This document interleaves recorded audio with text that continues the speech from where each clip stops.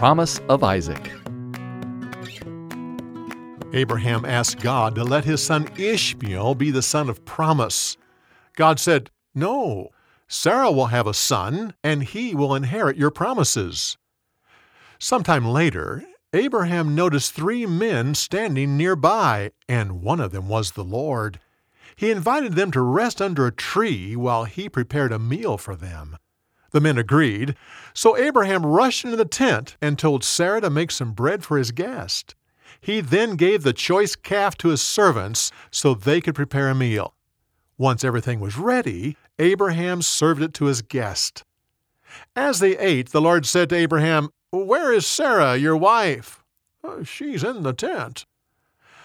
"I'll come back in about a year. At that time, Sarah will have given birth to a son."